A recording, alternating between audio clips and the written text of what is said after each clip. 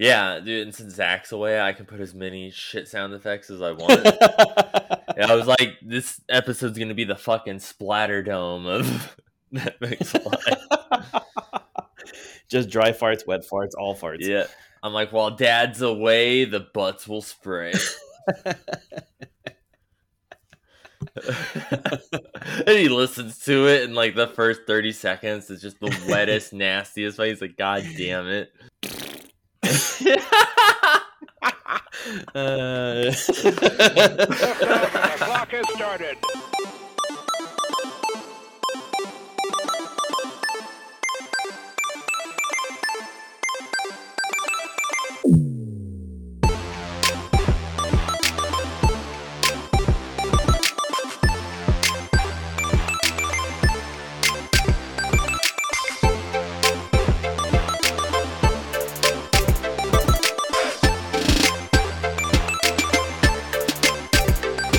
Hello, boys and girls, and welcome to the That Pixel Life podcast. This is episode 182, recording on March 12th, 2022. My name is Justin Time Carter, and this week we are discussing Universal Studios getting a lot more super in 2023, Sony's State of Play, games just having the absolute worst luck with release dates, and more. And to do that, I have with me, while Dad's away, the boys will play. And by boys, you didn't hear him last week, you get to hear him this week. It's your boy, Shannon Moore. That's right, dude. You get to double down with the dulcet tones from these golden pipes this week. Dude, I regret not being on last week's show because you guys were talking about like the God of War, and you were talking about, I forget what else you were talking about, and I was like, oh my god, I wish I was there because I had some hot takes on a lot of that news. And well, I'm down to hear some hot takes. I mean, it's a light news week this week, so we can play some catch up. I've missed you. I want to know how has Mr. Moore's week been?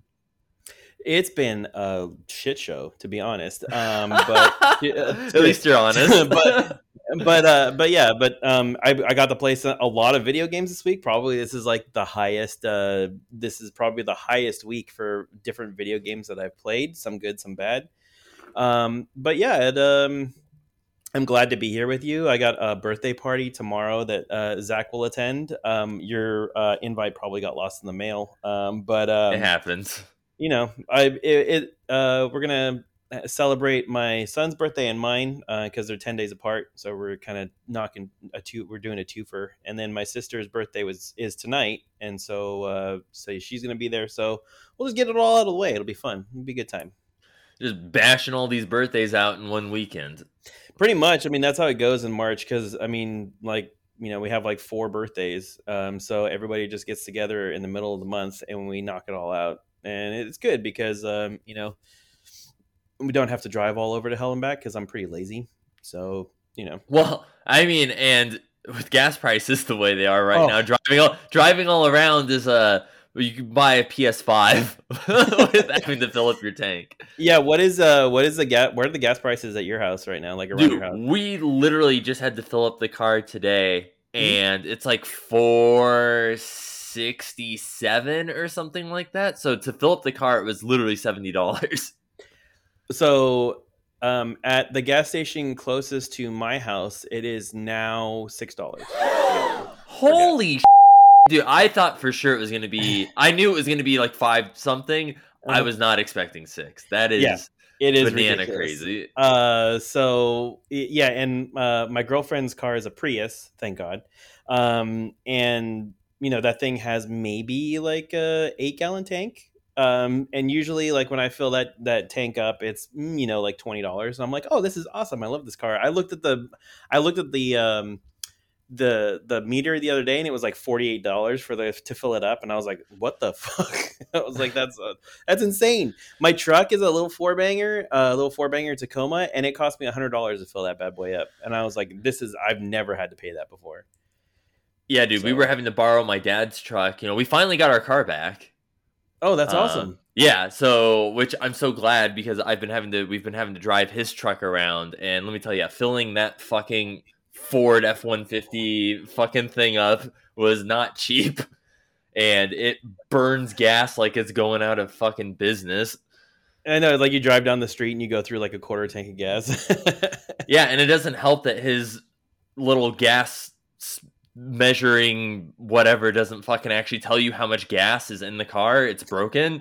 So you have to literally, like, when you fill it up, write down the mileage and just know that in 300 miles you're going to have to fill up. Well, I mean, what is a Ford if something isn't broken on it can all the time. Yeah.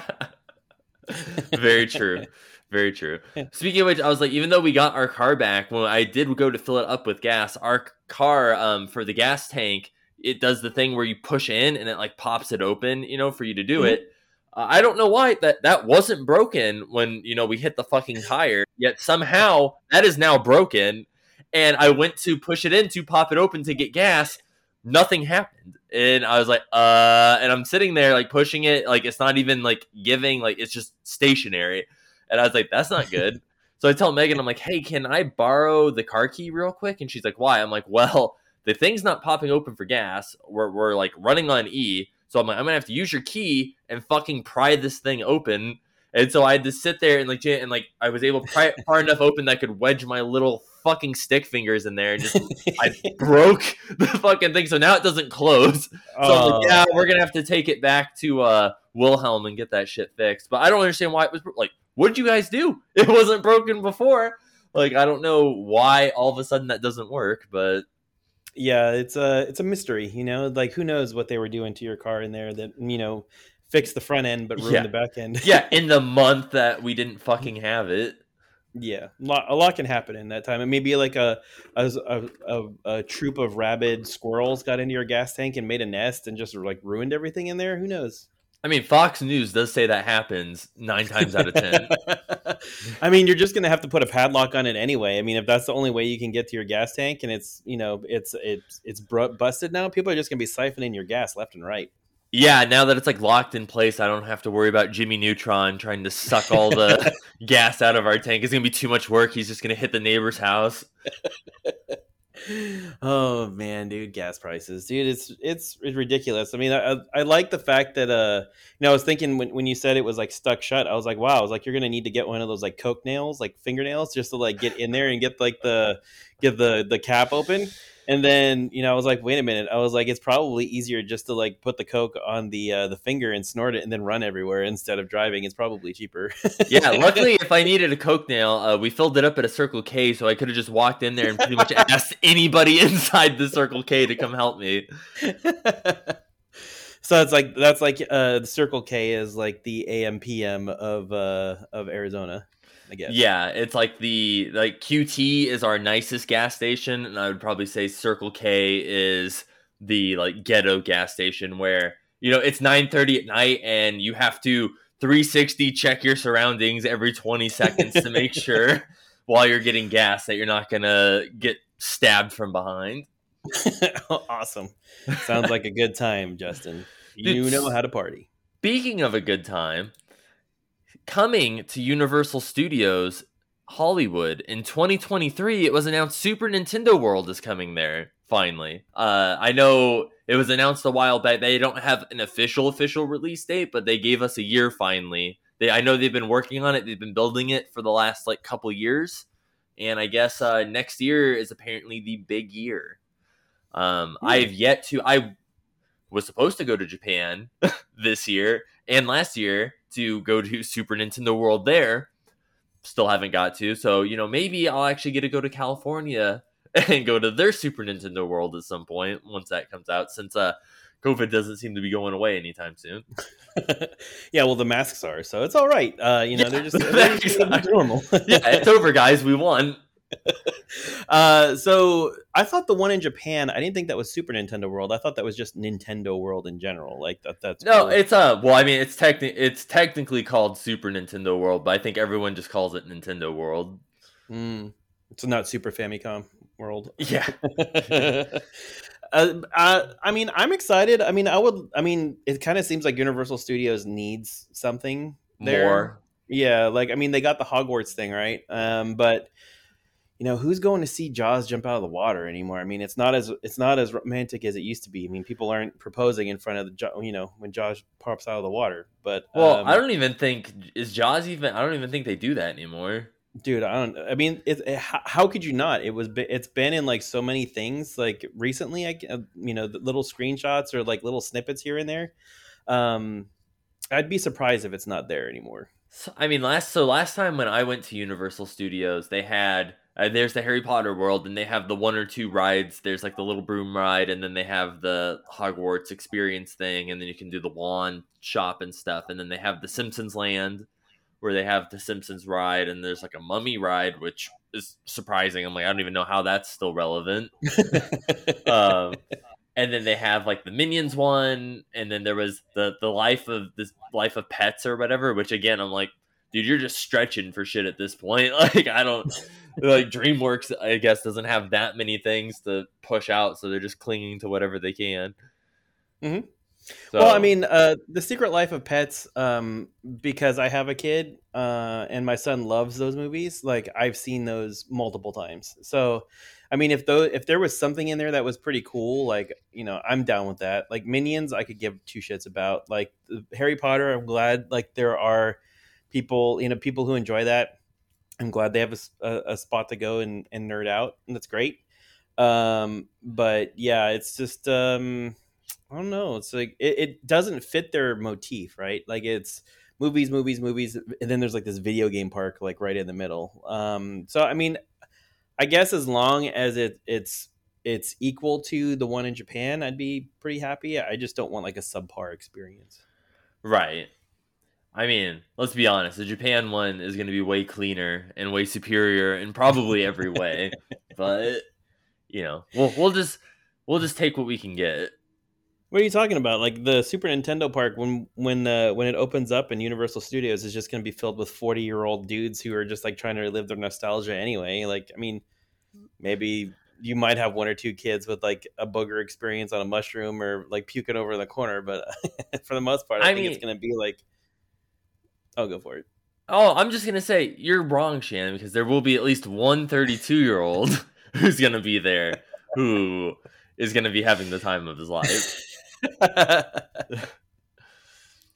You should go there on like March 10th, Mario Day, and just like be like double down on your geekness. You're geeking out. I'm just running around yelling wahoo, like pushing kids out of the way. It's me, Mario, and then just like yeet somebody like right off the side of the little foam pit. I'm like on the Mario Kart ride. I'm like, out of the way, you little shit. Just blue shell him into oblivion. Yeah, that'd be fun. It'd be a good time for everybody. That's good. I mean, I would like to not have to fly on a plane for like 20 hours to go to an amusement park. So I'll take maybe an 8-hour drive down to Universal Studios. Dude, at this rate, it would cost you the same. It probably would, dude. It'd probably be cheaper to fly to Japan at this point. Yeah, well, Dude, speaking of which, I also went to Chicago this past weekend. I went for a wedding, which was my first time in Chicago, and I didn't really do anything, outside of like wedding stuff. I was only there for like 2 days, but I got some deep dish pizza. It was pretty good. That's cool. Yeah, I have some friends that live out in Chicago, and they are always like, "Don't come here; it sucks." Don't come here. But yeah, it's the Circle K of cities. No offense to anybody who listens to the show who lives in Chicago. We love your city. We love you. But we've just been advised not to go there because it's not fun. But yeah. Yeah, I don't know. Lost my train of thought. Well, I was gonna say, speaking of things that aren't fun, delays aren't fun. And let me tell you, Advance Wars for the Switch has received its second delay. It was supposed to come out end of last year and then got delayed, and then it was supposed to come out here in Q1 of this year. And they added new voices. It was just in the last Nintendo Direct even, and it has been pushed back yet again due to the recent world events going on, which, if those of you do not know, the war between Russia and the Ukraine, apparently they deemed, now is probably not the best time to be releasing a war game. So we're going to push this back. They haven't said till when. There hasn't been like a new date released yet, but I definitely want to talk about this because I brought it up on the Discord, and I was like, dude, Advanced Wars just has the shittiest luck when it comes to release dates. And Zach wanted to say, he's like, I actually think Horizon probably has it worse. And I'm like, really? Because the first Advanced Wars for Game Boy Advance came out 2 days before 9/11. So, of like, their track record, I think, outweighs that of Horizon.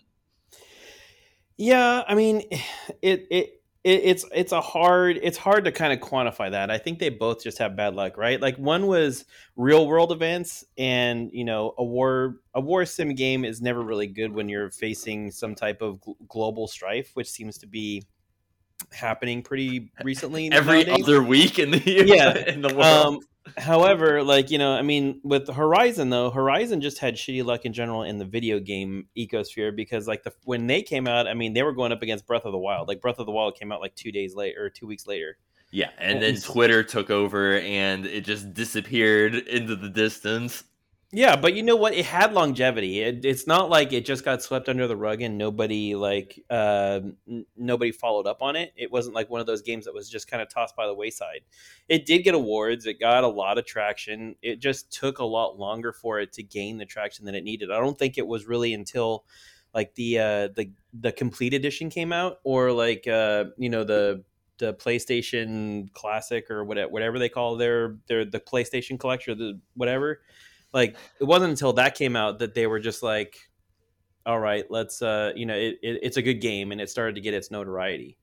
Now that Elden Ring has usurped it from this most recent new release string, it's just kind of a bummer, right? I mean, like there are games out there that that's what you got to compete with. You just got to compete with like these big games, but nobody knew Elden Ring was going to be as popular as it was. Everybody thought it was just going to be like another Souls game that this niche group of people were going to play.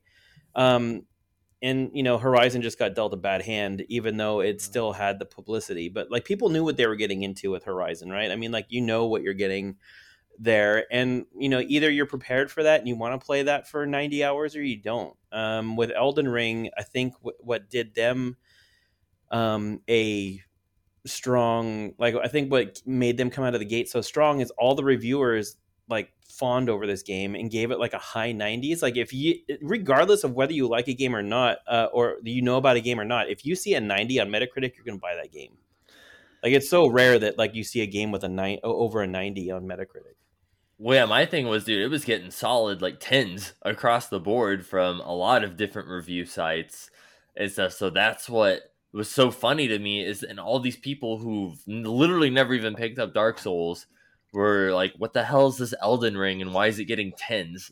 And so it was on like none of their radar. So then everyone started picking it up and they're like, oh, this is really hard. Mm-hmm.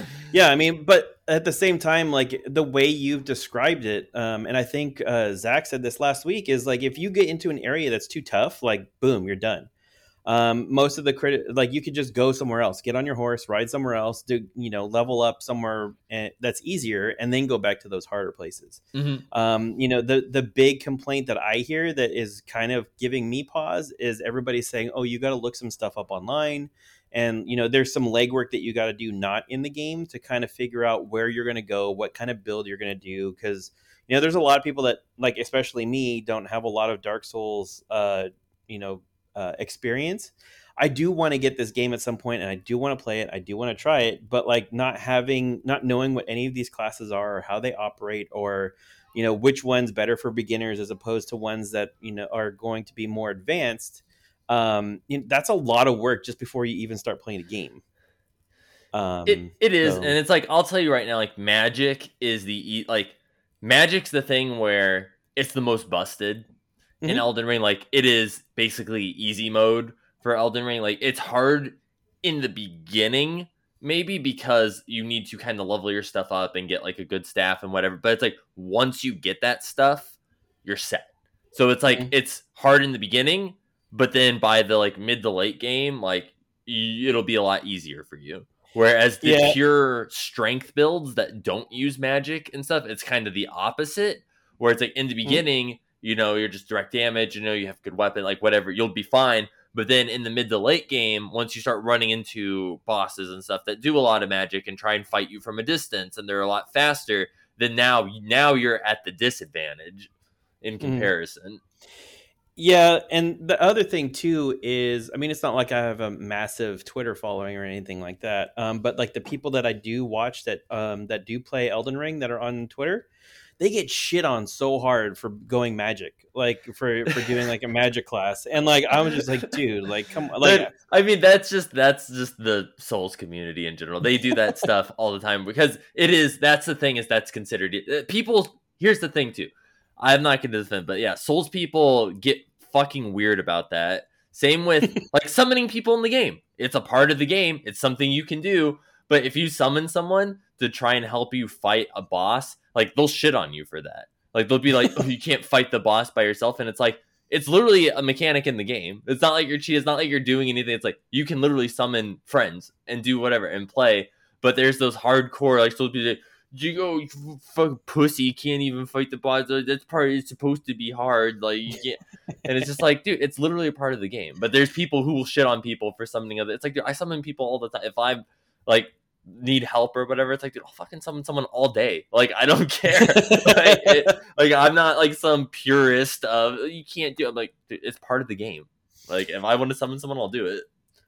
Yeah. I don't know what it'll be like or when I'll play it or how it'll be or anything like that. But I do know that like that's one of my bigger fears is that I'm going to want to call somebody for help and then the community is going to have moved on from this to something else. I don't know if like the Souls community sticks with these games like pretty. They do. Like there's people who still play like Dark. If you were to go to Twitch right now and look up Dark Souls 2, there's like probably thousands, like probably at least 4,000 people streaming Dark Souls 2 right now, and that is the worst game out of all of them. I mean, it's not like terrible. It's just in comparison to all of Dark Souls, like Sekiro, like all of From Software's Souls-like games, it's the worst one. Like everyone agrees it's the worst one, and people still play it. So, all right. Well, I mean, that fills me with that gives me a little bit more patience. Like also with my birthday coming up, I figured I'd probably somebody's going to get me like a Sony card or something like that I could use on the store. Mm-hmm. So, I'll do that. Like last week, this will go into a little bit later, but I had bought enough stuff on Amazon to where I could use some of points from my credit card to buy a PlayStation voucher for the store. So I got like $100 thing there, and I was so close. Like I was just hovering over the buy button on Elden Ring, and I was like, "Do I really want to spend all that hard-earned, like spending on an Elden Ring? Do I really want to give that a try?" And I was like, "No, I'm going to go over here to this game and try this game over here instead." I clicked on it, and I don't know. I don't know if I would have liked it better or not, but and then you bought Deathloop again by accident. You're like, "How does this keep happening?" I know. Am I stuck in a death loop? Oh no! Dude, speaking of Sony actually had their state of play this week too. I honestly, I actually thought it was kind of a little lackluster. Like with all the stuff we kind of know that's in the woodworks for Sony. We got a new God of War game in the pipeline, whatever. Like there wasn't really too much that really got my gears going. I mean, there was some cool stuff. Like, honestly, everything I keep seeing, like, initially, I didn't give two shits about Tokyo Ghostwire or Ghostwire Tokyo, but the more I keep seeing from it, the weirder it looks, and it's like the more interested I become every time I see it. Yeah, that's one of those games where I think I'm gonna definitely wait to see like what happens with the review scores and for sure. What it looks like. It looks pretty cool. It kind of looks like it's the same thing as that other game that they showed, the Forsaken, the other magic user, like first person kind of magic focused type game, but except the other one's in medieval times and this one's kind of like modern day Tokyo. So I mean, it looks interesting. It looks freaky. It looks like one of those like suspenseful like kind of thriller type games. And I'm down for it. Like I mean, I just not knowing much about it other than what I've seen on the commercials, I'm hesitant to just be like an early adopter. Yeah. So we got some of that. Dude, are you gonna get that Final Fantasy Stranger of Paradise? No, I'm not gonna get that game. Dude, like seriously, it's getting to the point where like some of the Final Fantasy stuff is just getting so weird nowadays, and like it just give me the Final Fantasy remake, like this, like version 2 of that one, so I can play one. I can go through 1 and then go through 2, and like then I'll wait for 3 for another like 10 years. But like, I don't care about like any of the other offshoot Final Fantasy things. Maybe a good tactics game would be pretty cool, but they're getting a little. I'm getting a little tired of Final Fantasy. I mean, like speaking of tactics stuff. I mean, it's not Final Fantasy tactics, but they showed some new tactics stuff, like what is it, the Valkyrie profile? Yeah, and I think even the Diofield Chronicle looks very like Fire Emblem-ish. Yeah, I mean, I'm excited. I love a good tactics game, and Valkyrie profile was pretty good. I don't remember if that was more tactics or if that was more of kind of like a like a more of a classic RPG. But I love the shit out of that game on the PlayStation Portable, and I would love to get another version of that. So I'm hyped for that one. I would say the only other game that I was really hyped for was that Dino game, and I know, dude, Zach's house is going to explode when that game drops. Oh, easy. And in both good and bad, because they're gonna be like, this isn't historically accurate for this type of reptile. Dude, when that T-Rex comes out with missiles on his back, dude, you're probably that's all out the window anyway. But it's gonna be pretty funny to. It better not be another Second Extinction. That's all I gotta say. It looks like Anthem mixed with Second Extinction, and I just hope it's better than both of those games. And then I know Mike Miller would murder us if we didn't bring up the fact that Teenage Mutant Ninja Turtles, the Cowabunga collection, they showed more of that. And of course, that looks just like a classic good time. It does. I mean, like all those games are right in like everybody's nostalgia wheelhouse for the Teenage Mutant Ninja Turtles. I just don't. I don't know if I want that one released so close to what the new one, the Shredder's Revenge or whatever. Like, I think I might just be too played out if I do both of those like back to back. I just want the new hotness, and then maybe for Christmas I'll go out and get like the Cowabunga edition. Yeah, I'm sure it'll be on sale like around the holidays and stuff. Mm-hmm. But yeah, I mean, like I've played through the Turtles in Time, like, oh dude, probably religiously. At least 50 times at least. Bury my shell at Wounded Knee. I always remember that level. So, but yeah, I mean, it was. Oh, go for it. Oh no, I wasn't sure if you were done. I was gonna say we could move on to some weekly consultation.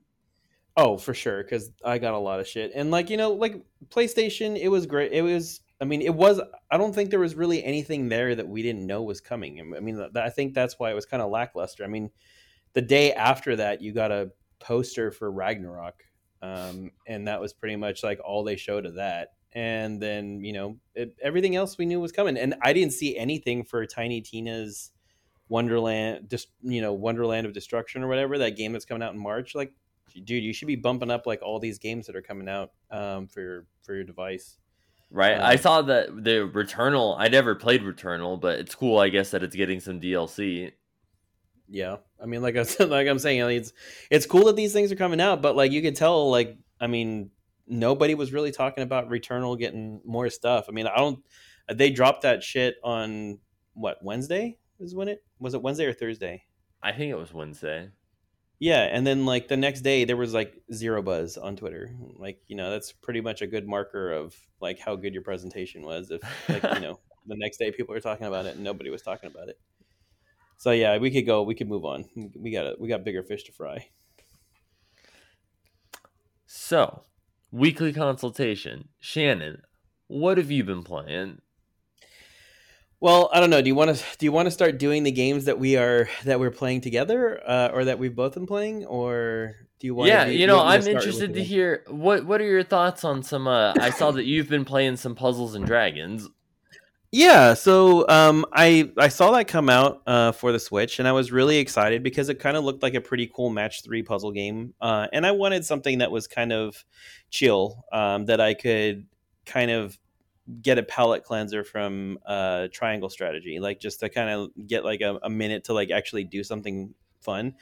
And so I played I played the beginning of Puzzles and Dragons, and I was playing through it, and it seemed just like super easy, like until you got maybe to like the last level, like the last zone, and that's when it started to get a little challenging to me.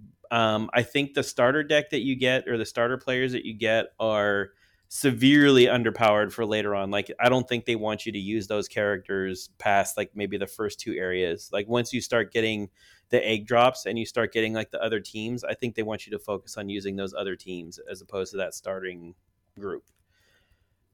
Yeah, as So soon as I unlocked the where it's the light and dark Mhm. team, and like as soon as I got them, dude, I was like, see ya, and dropped the other team completely. And it's like every time the other team levels up, it's like, yeah, I still don't give a shit about them. Like this light and dark team, way better. Like the last dude, the one that turns the entire board into light and dark. It's like, Mhm. yeah, no, once his ability goes off, he's the like in the end game. Like you Uh-huh. save him for the final dude that comes out, and it's like, yeah, no, you're fucked. And then just turn the entire board, and it's like gone. And it's just like, yeah, welcome to hell. Yeah, I got the all dark team first. So it was all dark was their main class, and then their subclass was either fire or water. And then when you do that, they have this one dude who basically does like the second and the fourth row are all dark, and then if you do that, if you do it, and then like the team's multiplier says that if you have a match over 5, everybody's damage multiplier is automatically bumped to nine times. So like whatever your damage is in those 2 rows is all automatically multiplied across all 5 people by 9. So it's like you're throwing up like 100,000 like damage points like per like shot, right? So I mean, you basically it's the same thing. Either the light and dark or the all dark ones. Like those are the 2 powerhouses. They just like wreck shop. Yeah, I love But when it, you do it, and then it looks like the Matrix on the screen with all the numbers with how much damage you're doing. yeah, there's just explosions and fire, and then like the shit disappears, and you're just like, well, I guess that level's over. Like, thanks. Yeah.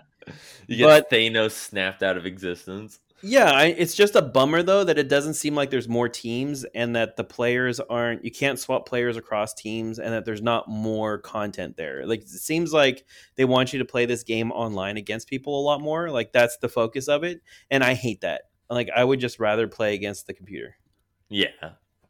Yeah, that's kind of what I've been doing. I haven't even done online. I've just kind of been going through the single player mode. Mhm. Yeah, but for $4, like I got it on sale for $4. Like, it's a good like time waster for $4. I would not pay more than $4 for that game though. Yeah.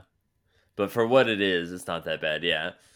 And the Mhm. fact that it gives you like the egg drops and stuff pretty regular, like I don't feel like, oh, I need to pay for in-game currency. That's true, but I mean, there's the gold eggs which suck. Like they're basically just avatars, and then if you get a rainbow egg, that's basically when you get like a new team. Yeah. And as far as I know, there's only like 4 teams. There's only those the 4 you can get. There's the team you start out with, the all dark, the light and dark, and then there's a fire team. I think a solid fire team in there too. But like, dude, there's like 4 other elements that you haven't even like touched as far as creating teams, and you're letting us hang there, which is kind of a bummer. So yeah, Puzzles and Dragons, it's all right for $4. I would buy it. For anything higher than that, I would stay away from it because there's not enough content there to make it fun.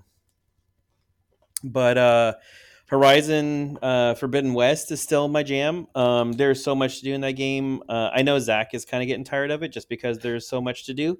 But I mean, I like hunting aspect and the killing aspect, and powering up your weapons and doing all the side quests. Like, I hate seeing a map with a whole bunch of undiscovered shit. Like, I want to go discover it. And like, if you have like the mount, or you have something that will let you travel at a faster clip, like a fast travel pass or whatever, go for it. Like, I like that game a lot.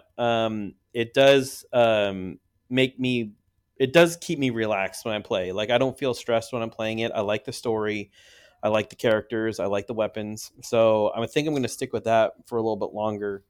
But if I don't have a lot of time to, the one thing is I don't have a lot of time to put in that game, right? I can only play it on the weekends. And if there's an update, it takes a while to update. So I've been playing this other racing simulator called Grid Legends, and it's a EA game.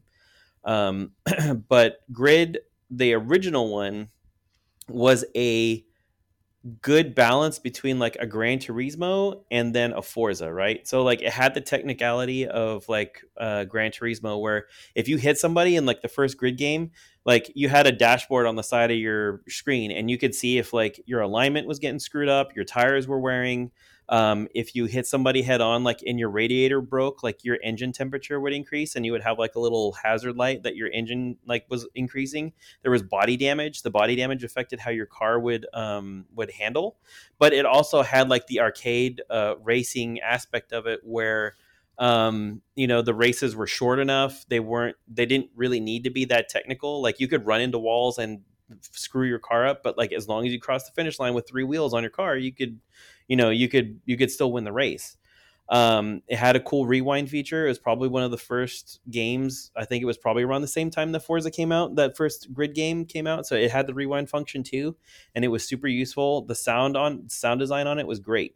This game, I don't know where the fuck things changed for Grid, but this is like a straight up Need for Speed. Which one was it where they did the live action cuts in between? I think it was one of the most recent ones. I think it was like Revenge or whatever, like something stupid.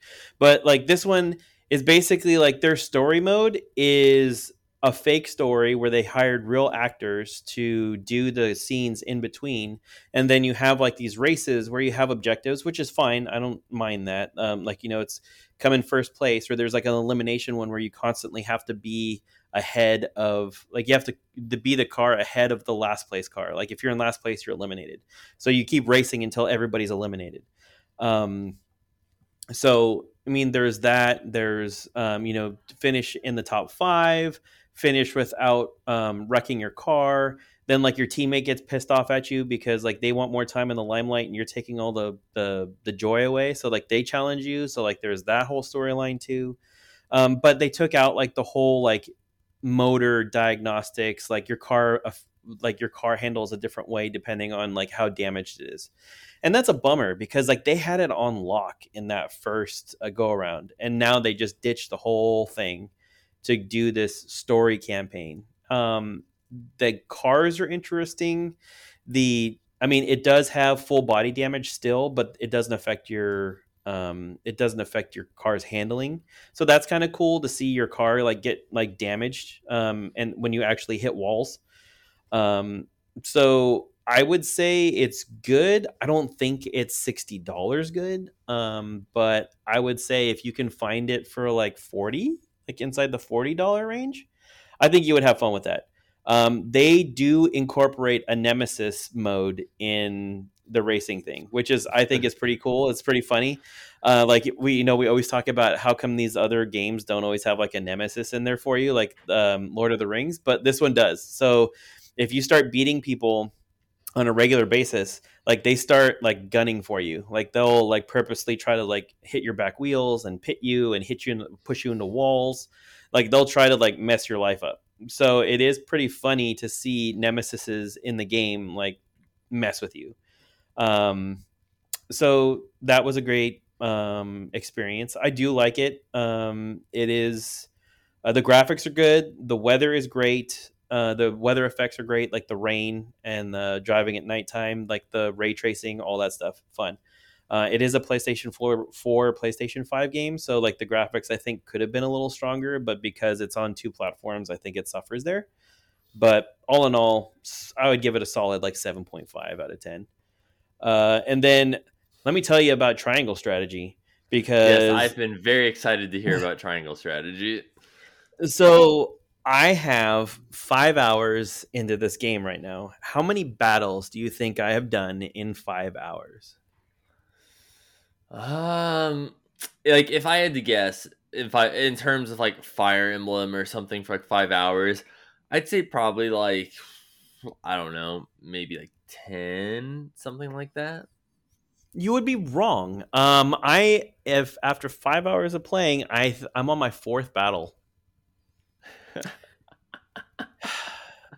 So this game, let me tell you, this game is so heavily story based that like you basically get one tactically based fight an hour. Like, and I think right now it's almost once a chapter. So I'm on chapter 5, so I'm expecting to have my fifth battle sometime soon. But yeah, man, there's so much talking and the voice acting is poor. Like, I mean, I get that it's medieval times and people are supposed to be cultured and they're supposed to, they're trying to show like the difference between like, the lower class and the upper class and like how they talk. And there's three different freaking factions. And, one of them controls the salt and one of them controls the iron and one of them controls something else. And they're all trying, they had this big ass war and now they have peace and they're trying to keep all the countries from fighting each other. And of course, all hell breaks loose because one side gets greedy and shit happens. Like, so there's a lot of names, there's a lot of people that you really don't give two shits about because all you want to do is just get out on the field and tactically slay people. um that being said, I think like 5 hours is the barrier to when things are going to start picking up because like the war actually just started again, where I'm at. So it it gives us that opportunity. I think they've done a good job telling you the key players, why people are doing the things that they're doing. The story isn't the most riveting, it's not the most exciting. It's almost like a typical Final Fantasy. Like, it's like, oh, these people are racists and these people are religious fanatics and these people are whatever, and we have to find our differences and our commonalities, and this war will unite everybody, but right now it's causing everybody like strife and heartache. And there's three people that are going to change the fate of the entire world, and they're all from different kingdoms, and they're all going to come together and make things work.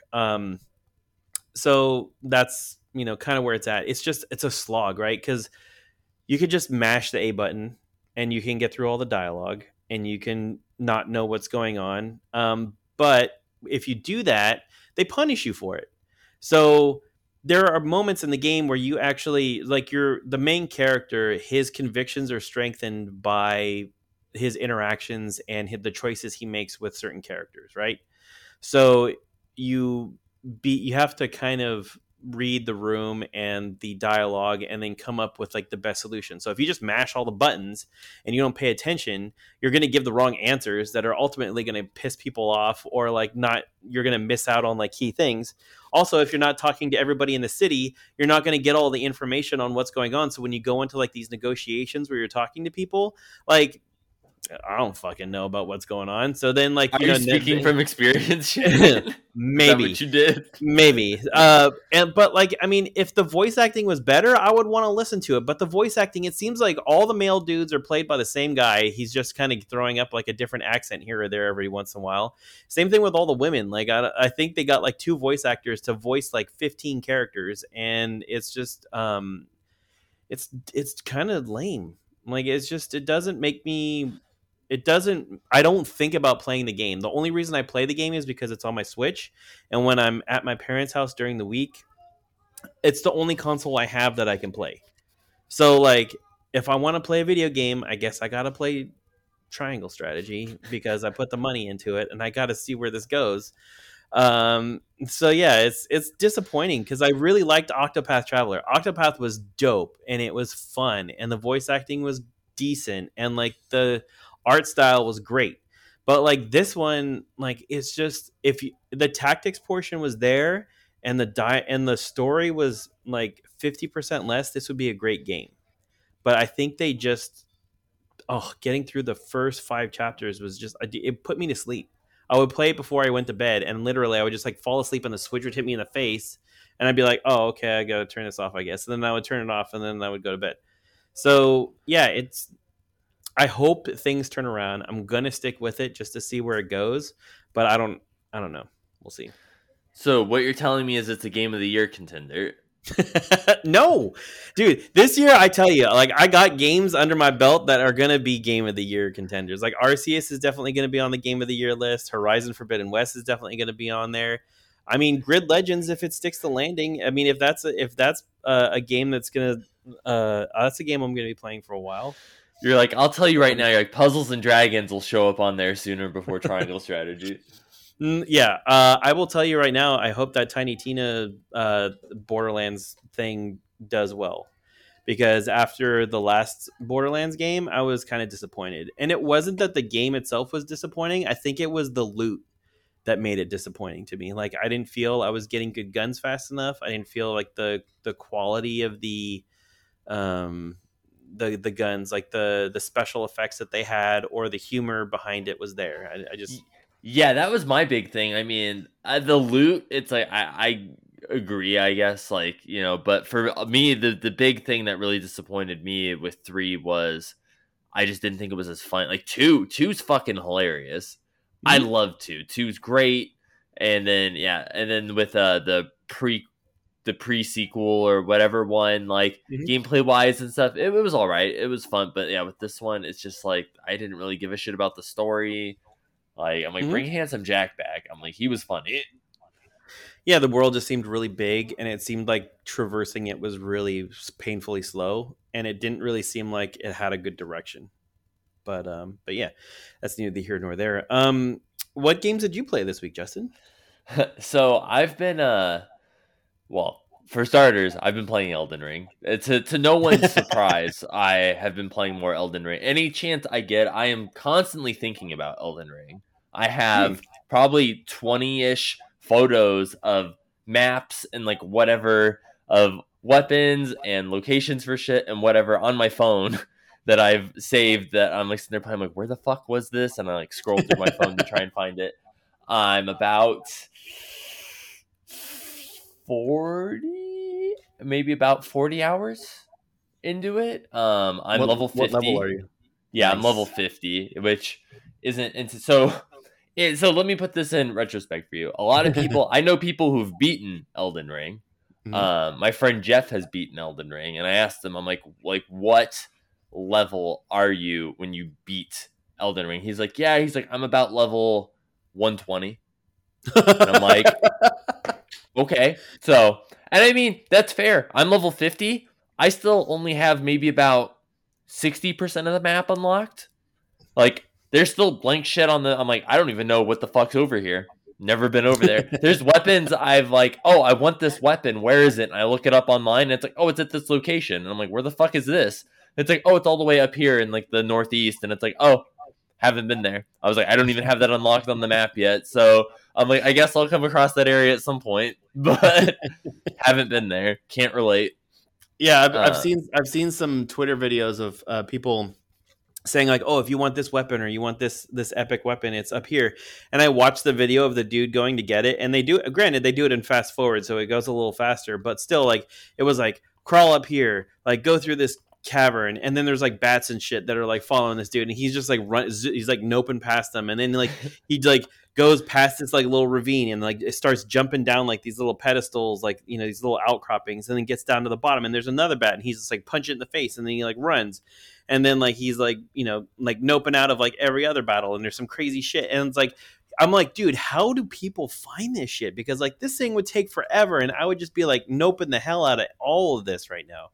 So yeah, there's been it's so crazy. And I like how all the different areas are so weird. Like I was telling Zach last week, like I came across this one area where the main enemy are these hands, but they have like, I saw those. They're creepy as shit. Yeah, they have like 12 fingers and stuff, and they grab you and crush you to death, and like they crawl really fast at you and stuff. And there's little baby, there's ones buried underground where you just see the fingertips that jump up and try and grab you. There's those. The one area I went to, it seemed like a ghost town, and it's just like, no, all the people are just like invisible, and they like appear out of like nowhere all of a sudden, and then start fucking attacking you with magic.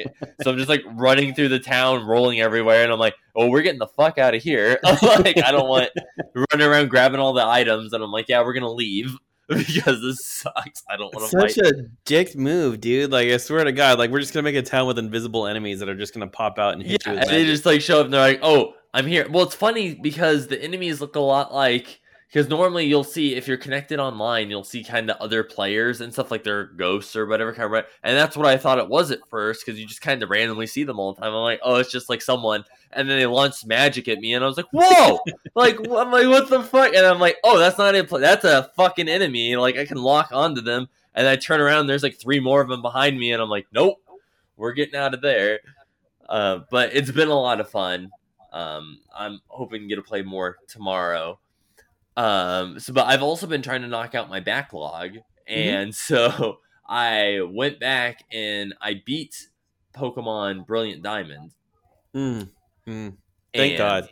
Yes. Because I had, I think it was like 5 gym badges or something. So I'm like, dude, I'm almost done. I just need like 3 more and then go to Elite Four. Like, since I've been playing, I haven't tried catching any Pokemon. Like, I think I beat the game and it said I caught like 40 Pokemon, but really it was just from the evolutions. Like, I literally didn't even fill up 1 box with the amount of Pokemon I caught. I was just like, the ones that I basically caught were like the first 6 Pokemon I caught, and between my starter and my Luxio, I just fucking bodied everybody. And the rest of my party, because they added the experience share and stuff, everyone just leveled up like with them, and I literally used nobody else in my party besides my starter and Luxio until the Elite Four. And then I was like, all right, guys, now it's your time to shine. Because it's like, against the gym leaders, against everyone, like, all my shit was like 10 levels higher than anything else. So I was just like, and with Fighting Fire, like, Fighting Fire took out the majority of anyone. And then it's like, oh, well, what about this water Pokemon? I was like, yeah, well, I taught Grass Knot to my Fighting Fire. So he knew a grass move. So it's like, yeah, fuck you. So it's like, I don't need anything. It's like, oh, well, what about this? I'm like, well, Luxio had new like Thunderbolt and like Crunch, so it's like lightning and dark, and it's like, so between all those moves, like, pretty much take out whatever I want.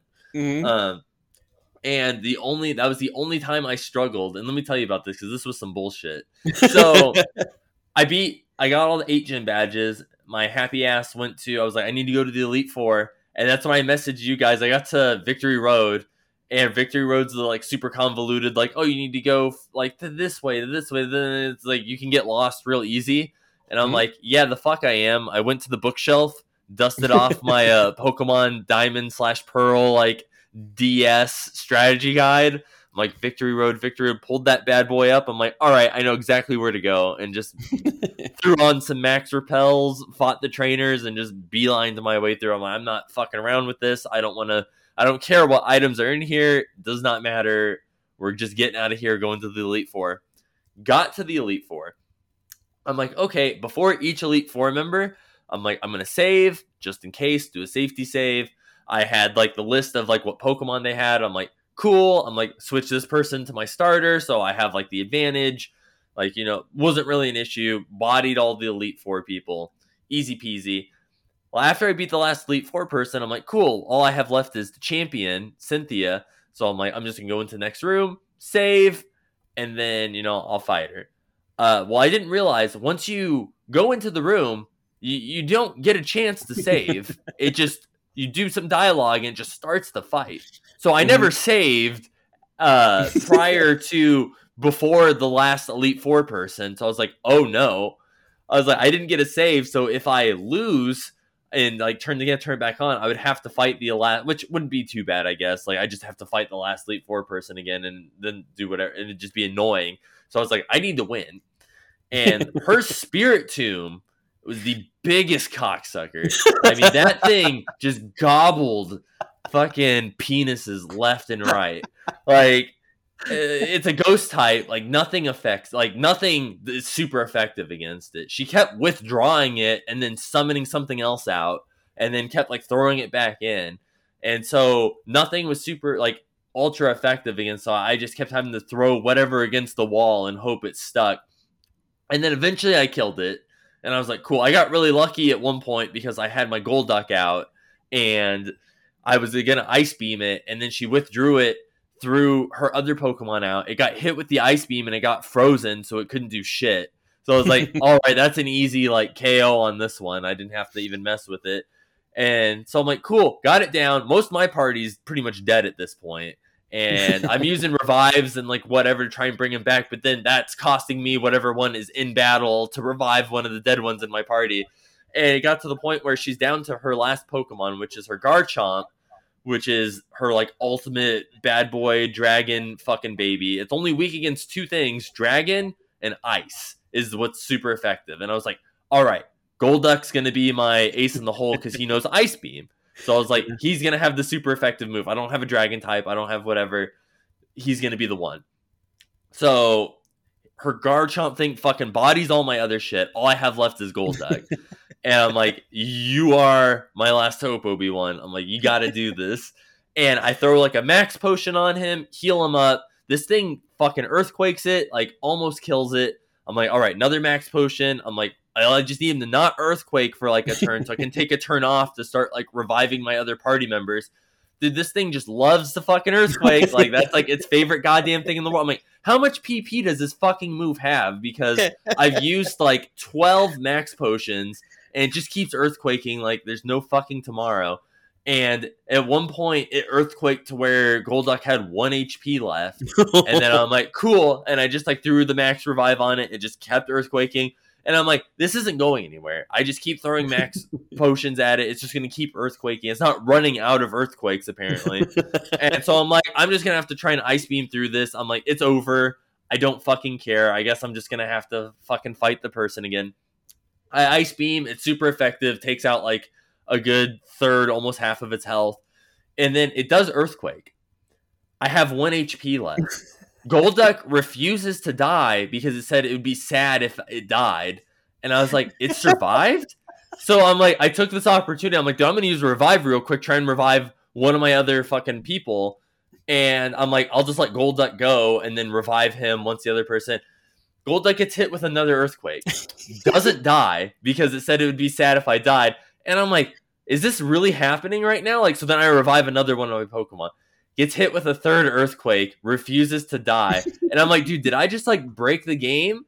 And then I just Ice Beam through it. Next Ice Beam, super effective, KOs her thing. I'm like, could I have just done that from the beginning? I wasted like 13 fucking max potions trying to outrun this earthquake. And I'm like, would Golduck just not have died in general? And I could have just Ice Beam through all its moves. I thought this was utter bullshit, mind you. I was like, I can't believe this fucking was a thing. I would be pissed off if it wasn't benefiting from this by not having to refight like 2 fights again. So then I beat the game and whatever. I'm like, well, now I'm done with it. I'm like, I don't care. But I was like, dude, this is such bullshit. Like, I don't understand how this is a real thing that's happening in Pokemon right now. But I'm glad it had a positive ending for you. Yes, so that ended positively for me. So now I can be done. My next goal is I want to start Arceus now, and that was my fear was, you guys basically said, well, once you start Arceus, you're never going to want to return to Brilliant Diamond. So I was like, I just want to beat that game then, so then I don't have to worry about ever returning to it again now. Yeah, those games are going to be once you play Arceus, like you're going to go and be like, these games are garbage. You're never going to go back to those games ever. They're so cumbersome and annoying compared to the new format that they're going to. Yeah. So then the last game that I played this week was after playing Pokemon before I start Arceus, I kind of wanted, like you, like I want a little palate cleanser. It's like, okay, I just played like 24 hours worth of like Pokemon game. I kind of want to break from Pokemon for a second, play something else. So I've been playing some WarioWare Get It Together, which I know if you listen to one of the earlier podcasts when I played the demo, I kind of talked. I love Wario Land. I have a Wario fucking tattoo. I like Wario. I kind of talked shit about the new WarioWare a little bit just because I was like, I still agree though. I think Smooth Moves on the Wii is honestly the best one, and I think even the DS one touched is still probably a better game than this one in comparison to having a unique mechanics to it and stuff. But It's still a fun game. I mean, I've only played through like the first like couple stages. You kind of unlock a new character with each stage, and then you're forced into, because it rotates through the characters randomly, like as you unlock them, and you're forced to having 3 in your party, and you always have to have whatever new character you're unlocking. You're forced to have them in your party, and then as you unlock more, you get to pick out of the characters, and each one kind of has different. They all kind of play the same, but they also play a little bit different. Like the one chick has like a boomerang and like a little scooter, and with the boomerang you can kind of control it, and it goes like all around and stuff. Wario's kind of like your average kind of basic. He kind of floats around and kind of does his little shoulder shove and like hits shit. 16-bit, he doesn't move, but he points and like shoots little like CD things and stuff in that direction, and can kind of, if there's something he needs to like grab onto, you kind of point and click and kind of zip lines over to that section and stuff. So it all kind of plays similar, but all kind of plays different. But the mini games and stuff are that typical Wario, very weird, very quick and fun. Sometimes it's like a bit dry, like you'll encounter one for the first time and it's like telling you to do something. You're like, wait, what the fuck do I need to do? And then you lose it. But then next time it comes around, you're like, okay, you're like, I know what I need to do now. But it was just like, there's so much kind of going on the screen at once. Like I didn't really understand what I was supposed to be doing and just panicked and did something. And it's like, that's not what I was supposed to be doing for the mini game. That's cool. But it's a relatively short game from like what I've seen and stuff. So that's why I kind of just want to get through it and stuff. And then eventually I'll move on to like Arceus. And I know Kirby comes out into this month, and I'm definitely that's going to be a day one purchase for me. So the Wario game, is it basically like Mario Party where it's just like a whole bunch of mini games that? Yeah, it's a little bit. So each, like there's no real themes, I would say, to the mini games. Like each one you kind of go to the different area, and it's like the stage is kind of like representative of whatever character unlocking. So it's like the one was like kind of food based and stuff, but the mini games are all really random, and you usually go to like a certain level. Like you get to a point where you hit them, and then it's like, oh, speeds up, so then the clock ticks down faster and stuff, so it gets a little more intense. And then for each one there's always a boss stage that you have to complete that's like a little bit longer of a mini game that you have to do. And then eventually, like once you unlock enough characters or more characters, it does like where it'll just select randomly from the entire pool. And then there's modes where you can kind of do endless mode and stuff, where you can just kind of play through until you lose, because usually it's like if you lose 4 mini games then it's over. And what's nice about this one too, compared to the other WarioWare games, is normally in previous ones, after you lose all your lives or whatever, it's game over. You basically have to restart from the beginning again. But they implemented this new system where you have like Wario coins that you earn after like beating the boss. And so after completing a level successfully, you get Wario coins. And if you were to lose, instead of game overing, you can like continue by spending some Wario coins, and then you kind of restart back at the level or whatever that you lost, so you don't lose your progress, which is nice, and especially for like, you know, eventually later on there's going to be harder levels, and so you won't have to restart from the beginning of the harder levels. You can just continue from like level 5 or whatever that you lost on, instead of having to restart at 1 again. Okay. So it's pretty forgiving. I mean, that's cool. Yeah, I mean, it seems like they finally kind of learned there, and this is now a game that kind of respects your time instead of like forcing you to do a bunch of bullshit over again. Yeah, and that's what's nice, you know. It's like it has the option, like if you really want to be hardcore about it, you're like, oh no, that's cheating, then you can just click no and then restart. If you want to be like a Dark Souls fan, you know, be like, oh, you can't use the fucking coins, bro. Like you real fucking WarioWare fan right now. Now I'm assuming it's an online multiplayer game, right? I believe there's online. Like I know there's definitely co-op. Well, like you can do same console co-op multiplayer and stuff, like couch co-op. I'm not 100% sure on online. I'll have to look at that next time I play, since I haven't done. I don't have too many friends that I play online with except for you and Zach. So yeah, that's true. Well, you are getting older. Yeah, that's true, and that just kind of comes with the territory. You know, all my friends have kids, and I have 4 dogs. Yeah, it's kind of similar. They chew on things that they shouldn't chew on. They're Yeah. always trying Or as Zach likes to say, with dogs, you don't get in trouble for locking them in a crate for 8 hours. No one calls the cops on you for doing that. Well, I don't know. I mean, like, you've seen those Sarah McLachlan commercials. I mean, like, who knows? For just 34 cents a day, you too can help support this husky. You too can feed this husky day-old pizza crust.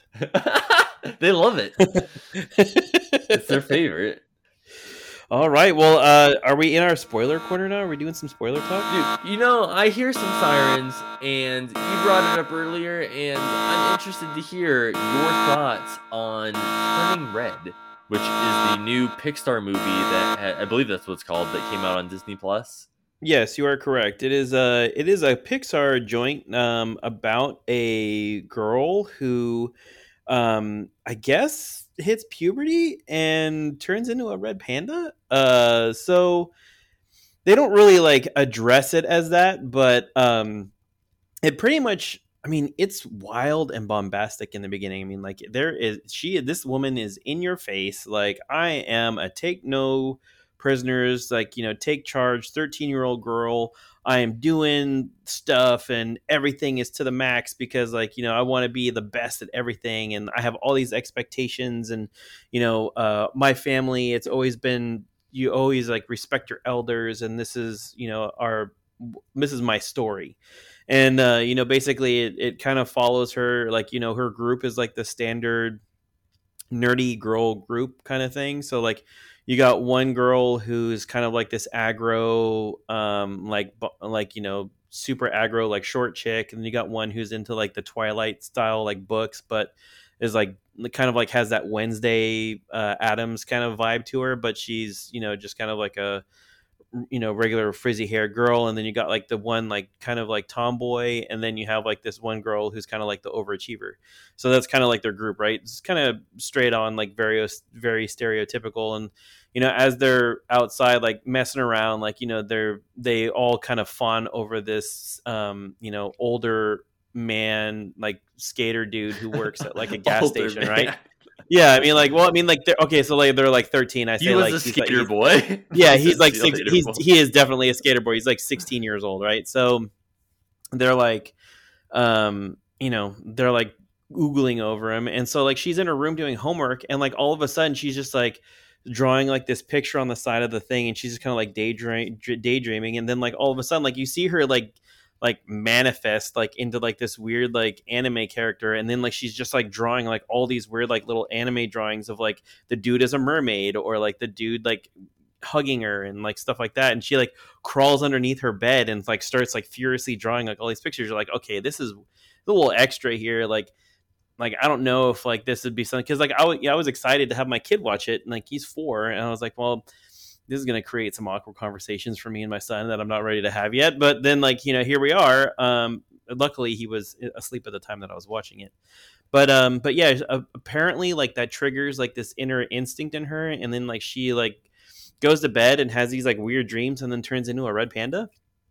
And like, she works at this whole thing takes place in Canada, like in Toronto, like somewhere around like Toronto.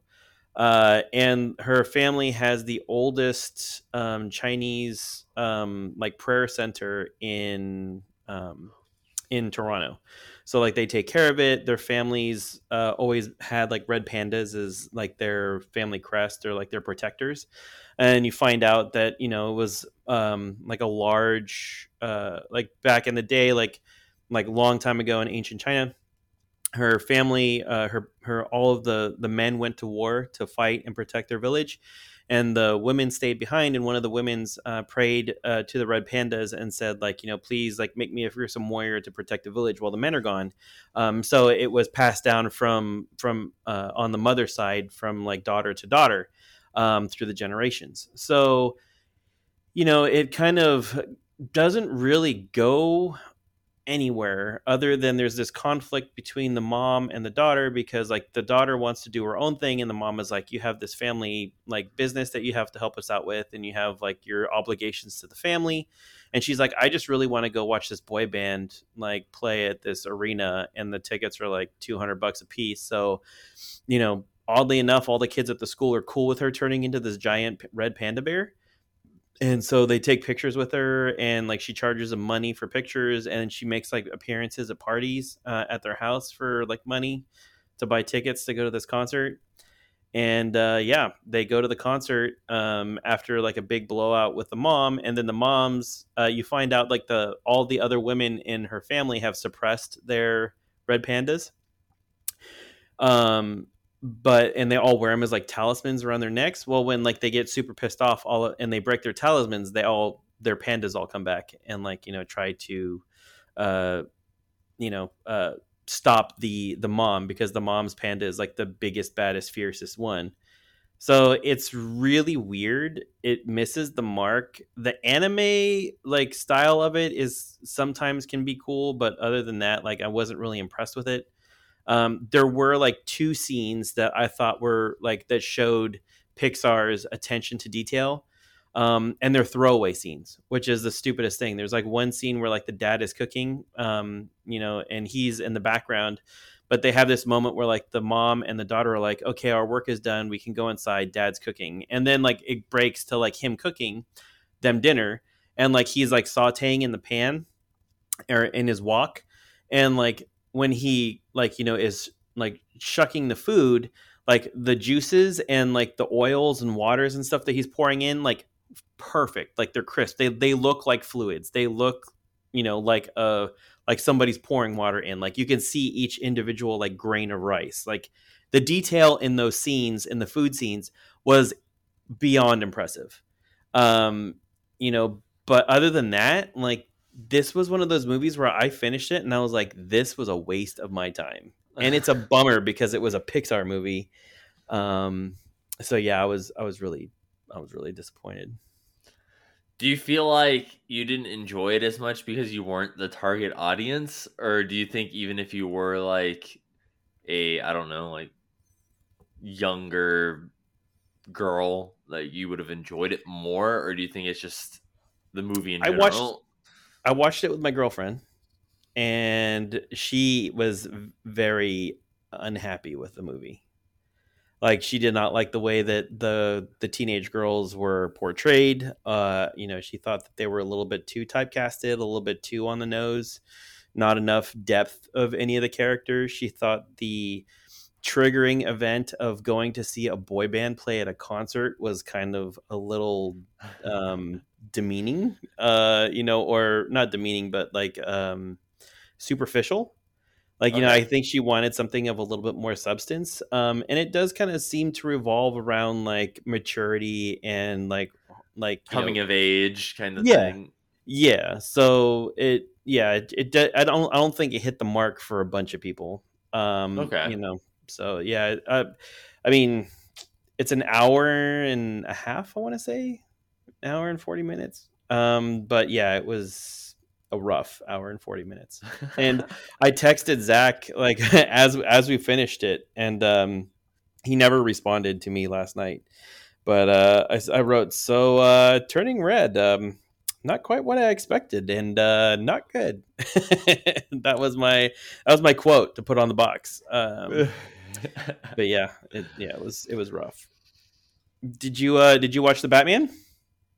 I did. I went after work literally on Friday to go see it. I went to a 5:30 showing because the next showing was not until 8:00. Well, no, I think it was like 7, maybe 7:30. But it's like, dude, it's a fucking 3-hour movie, and damn well there's like half an hour of trailers in front of it. So it's like that's 3.5 hours right there. So it's like, dude, I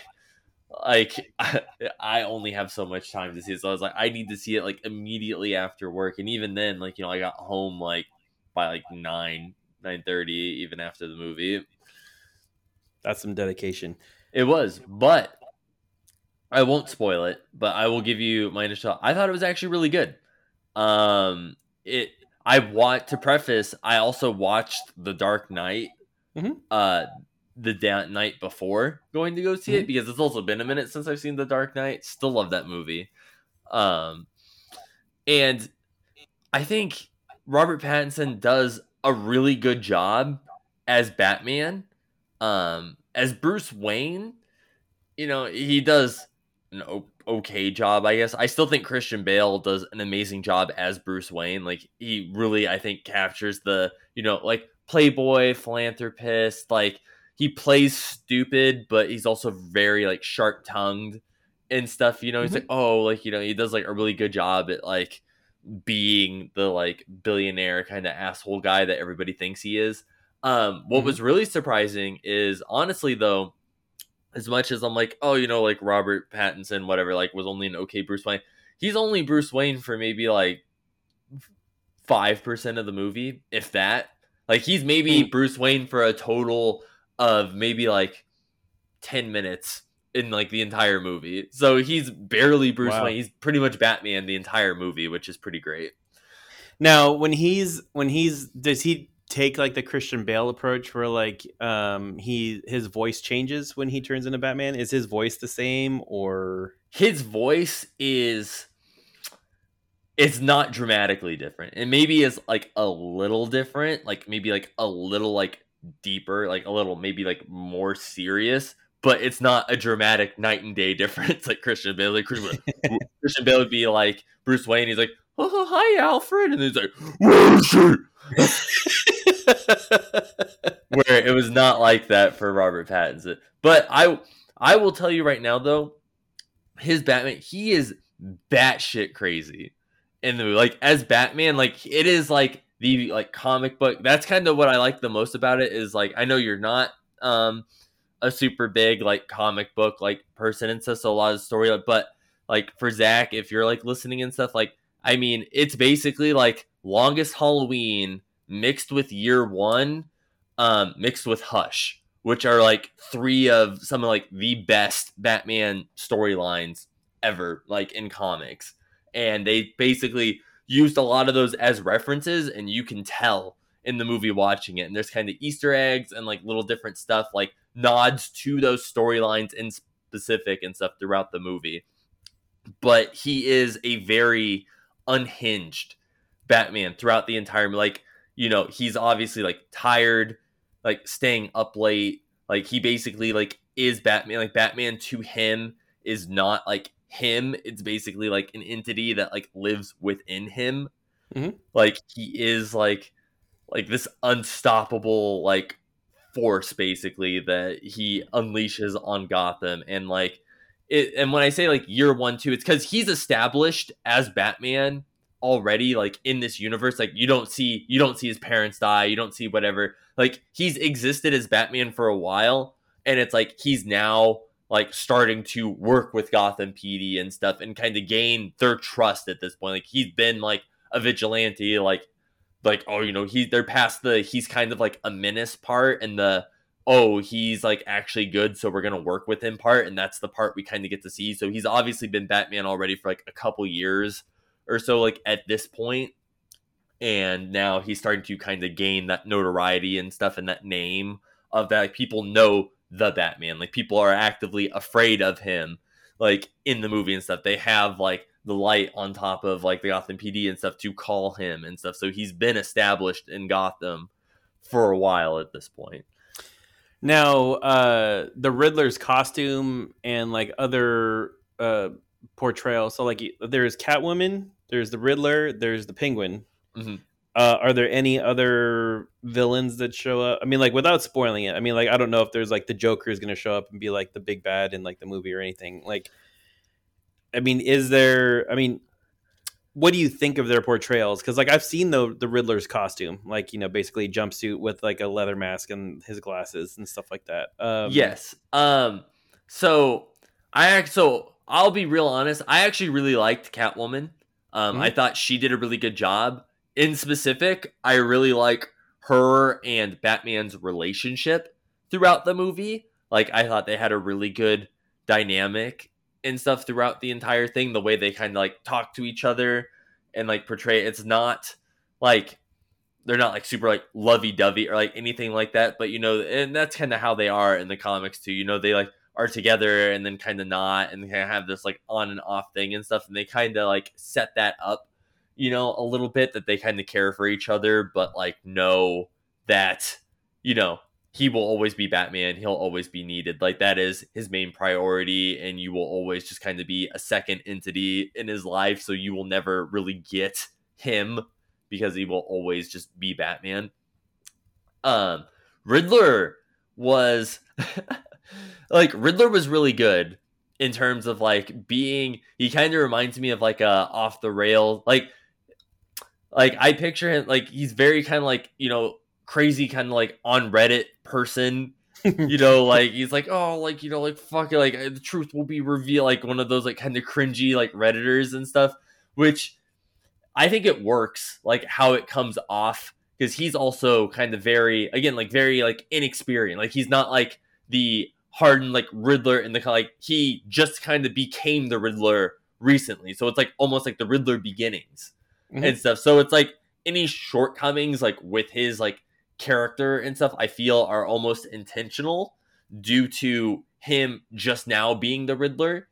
And, you know, I feel like if they choose to kind of, I don't know, like bring him back or something or continue, you know, I think, you know, his suit, like he might get like more of like closer to like the comic book costume or something later on or better, because this is kind of just like the beginning makings of the Riddler. But in terms of like the riddles and stuff like that, it's very much like a crime kind of drama thing throughout, like thriller like movie throughout the entire thing, which I kind of really liked. Like you're kind of trying to figure out like what's going on and stuff, and like what does this riddle mean, and try and like piece it together. And Batman's trying to it's like the first actual Batman movie where he's genuinely a detective, like trying to figure out a case, which I love. It's something we haven't got to see before, and that's what Batman's known for. He's the world's greatest detective.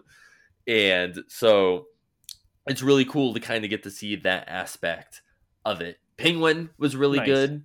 I really did like Penguin. His makeup looks fantastic. And again, it's kind of like the origins. Like a lot of this seems like the origins of, so like Penguin's not like the insane like mob boss, like, you know, person that he is in the comics, but by like the end of the movie, that's kind of like where they're obviously going to take him if they like continue on with that. But you kind of get to see his rise kind of up to that point, which is cool. Awesome. Yeah, I mean, I was a little worried when I saw that the runtime was like 3 hours, and like, you know, it's rough when people are like, "This is where you go pee in this movie." I'm like, "Oh, son of a bitch." Well, like, and I'll be honest, like for me, I'm not gonna say like I'm like, oh, dude, that didn't like for me, like watching like Indiana, where it's like, oh, dude, that 3 hours didn't feel like 3 hours, but like it feels like 3 hours, but it's not like I was sitting there looking at my watch like the entire time. Is this still going? Like, what is going? Like, I was actively engaged in the movie the entire. There wasn't a point where I'm just kind of like, oh man, like when is this gonna fucking go somewhere? like I wasn't like sitting there like sighing into my popcorn for an hour, wondering like when the movie was gonna pick up. Like it was, I felt it was pretty well paced in terms of like action and then like crime stuff and then more action. And like I said, I loved getting to see like straight up kind of uncaged Batman, like him just like beating the shit out of someone to the point where you know it's too far and people are like scared and like running away because they're like, this dude's fucking crazy. Like he's literally beating this dude to death in the fucking street. Like we're going to leave right now. Wasn't that like the first trailer was just him like beating the shit out of somebody? Yeah, which is why I didn't really consider that a spoiler, since that it was literally in the first trailer, and it's also within like the first like 10 minutes of the movie. You just see him like actively like beating the shit out of fucking people. Well, that's good. I mean, I'm glad. It seems like they did a really good job with this. Where would you rank it in like all of the Batman movies? Like, do you think it's a high? Like, do you think it's a high like benchmark for the series, or do you think it's just kind of middle of the road? I think it's high. Like I would, like I honestly, like in terms of like the Nolan trilogy, I still think, in my opinion, I still think the Dark Knight will probably forever just be a masterpiece to me. It's so quotable, and I mean, if Heath Ledger wasn't in that movie, it wouldn't be what it is. But I still just absolutely love it. I honestly think it's better than The Dark Knight Returns. I wasn't like a huge fan of The Dark Knight Returns with like Bane and stuff. I thought that one was just all right. In terms of like Batman Begins, it's been a minute since I've seen it, but I'd put it on par. I still think Batman Begins is really good. And of course, like, you know, once you go back further than that and start getting into like the Tim Burton one, whatever, you know, it gets a little hokey. I will say this. So I think they did a really good job of this. Like his Batcave, I feel like is a great marriage of like the Christopher Nolan, like it's like modern, but it's also like very like the Tim Burton, like very comic booky. They did a really good job of like blending the two of it actually being a cave with fucking bats in it, but not having like the like bunch of trophies, you know, like whatever everywhere. Like it's still very technology and like nice, but not like Nolan, like the year like 2077, like technology, like sonar, whatever. Like not that level of technology, but it's like modern technology, but also kind of not modern at the same time. Like still like it doesn't look like it came from the year 2077, but it's like it's definitely high tech, but looks like it's made out of like, you know, old parts kind of. So it's like the old parts but high tech looking, because that's kind of like how the Batmobile looks. It's not like some like sleek like fucking Tesla going through the streets, like some like giant like muscle car, like whatever, but it still looks decked out. And you know, he has a utility belt with stuff, you know, he doesn't use like a ton of gadgets and stuff throughout the movie, but he uses like, you know, like your typical like, you know, the grappling like hook and stuff, you know, he uses that like a couple times throughout and stuff. He doesn't really have like batarangs and stuff, but he has one that's kind of like his emblem on his chest and stuff that pops out and stuff, that he uses that like a couple times and stuff. So it's pretty cool.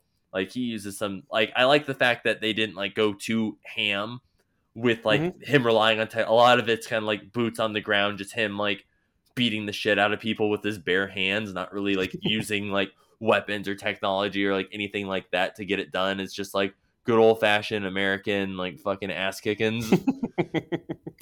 He's like, well, do you want the sleeping pill or the cemetery? You know.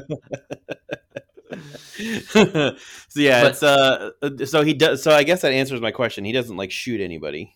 Like he doesn't go full like perk. Yeah, no, he doesn't like shoot anybody.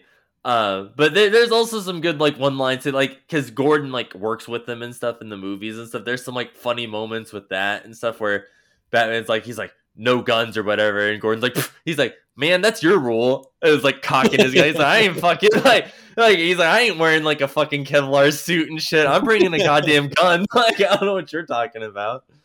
Yeah, I don't know about you. I'm an extra in this bullshit. Like, I'm just gonna bring a gun. Yeah, he's like, who are they gonna shoot at? Like the dude in the fucking bat costume or the fucking cop? Like, you're just an average Joe Blow over here. Yeah. Well, all right. Well, Justin, do you want to land this plane? I mean, you've been doing a lot of the heavy lifting today. Do you want to finish it off? Yeah, you know, my shoulders are a little tired, but I got enough energy to land this bad boy. You know what, guys? Thank you guys for listening to another episode of the That Pixel Life podcast. If you miss Zach, well, you know what? He'll be back next week. So don't fret. Head on over to Discord. Tell him that you missed him. If you saw Batman, you know, we got a movie spoiler section. Let me know what you thought of the Batman. I'm interested to hear what you guys thought. I didn't want to get too spoilery with it since, you know, I still want there to be some surprises for you guys and for Shannon. But, you know, I'm interested to get into some of the nitty gritty with you because I think it was a good movie. And while you're at it, why don't you head on over to Spotify? Give us a review. Let us know that your boys are doing a good job. And, hey, Shannon, if Robbie was here, what do you think Robbie would say? He would say, you know what, guys? Go out there and be great. It was also 32 degrees in my gym this morning, and so when I was doing my bicep curls, my poor little thighs were jiggling in the little dang old garage. My testicleitos got stuck to the bar, and I'm having a bad day. John's 13:12. I tell you what. Oh my gosh, damn.